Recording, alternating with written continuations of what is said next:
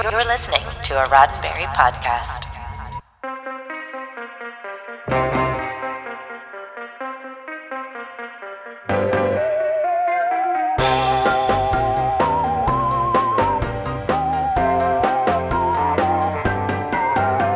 I'm Earl Green, and this is SciFi5, your 5 minutes of science fiction history for December 31st.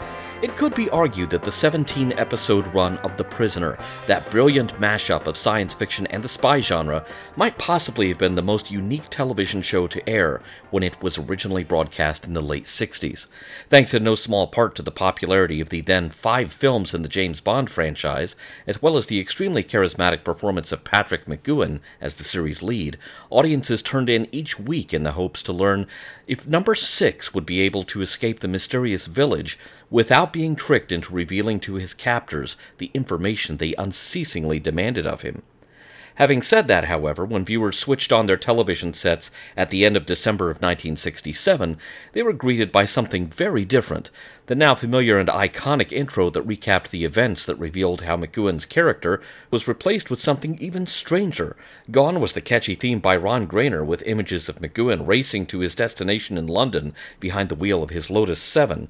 In its place is an almost mournful guitar riff as a rider on horseback thunders across the plains. Viewers had apparently tuned into not a sci-fi spy series, but a western. And while at first glance the intro to the 14th episode of The Prisoner, entitled Living in Harmony, might appear to be different as night and day, there are familiar parallels too. Instead of a handwritten resignation letter landing on the desk of his superior, as in the standard opening, viewers witness McGoohan's character throwing down his sheriff's badge and surrendering his 6-shooter in protest.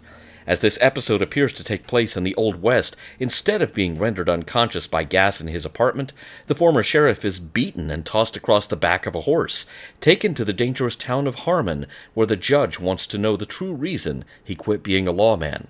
Living in Harmony appears to have come about simply because Patrick McGoohan fancied the idea of appearing in a western. The teleplay was co-written by David Tomlin and Ian Rakoff. Tomlin had worked with McGoohan in the past on the Secret Agent series, and while McGoohan was well known to have been put off by the violence of the James Bond films, citing that as one of the reasons he passed on becoming 007 after Connery left the role, it was Rakoff who used his personal experiences in South Africa to craft a story involving a lawman who attempted to keep the peace without a firearm. Although it should be pointed out, there are also rumors that it was Frank Marr, a stuntman on the series, who deserves the credit for the idea of Living in Harmony, suggesting it in passing to McGoohan. As the actor had envisioned The Prisoner only lasting 7 episodes, they frankly needed a story to fill an episode slot, with the Western-themed offering that turns out to be yet another mind game for the village's number 2 fitting that bill quite nicely. A humorous anecdote is said to have taken place involving Patrick McGoohan and co-star Alexis Canner before shooting was scheduled to commence. Canner portrays the mute but deadly hired gunslinger for the judge in the episode, while McGoohan was busy shooting 1968's Ice Station Zebra. He sent the younger actor a message that read, "I am taking quick draw lessons from Sammy Davis Jr. and Steve McQueen." So Canner took it upon himself to practice the art of the quick draw in an attempt to be even quicker than McGoohan, which resulted in their fellow cast and crew members deciding to make friendly wagers on which would actually be able to draw their 6-shooters the quickest on the day of filming. When the smoke had cleared, it was revealed, thanks to watching the scene frame by frame, that it was Canner who cleared leather just a fraction faster than his co-star.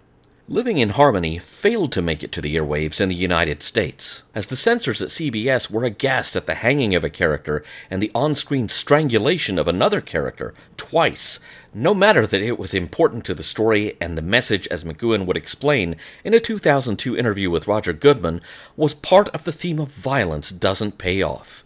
In addition, the network censors appear to have viewed the episode as a statement on American involvement in the Vietnam War.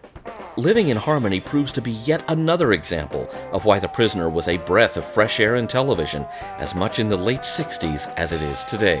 Be seeing you next year on SciFi5. SciFi5 is produced by Roddenberry Entertainment, executive producer Rod Roddenberry.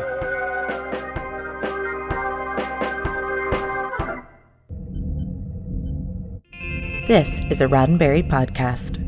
For more great podcasts, visit podcast.roddenberry.com.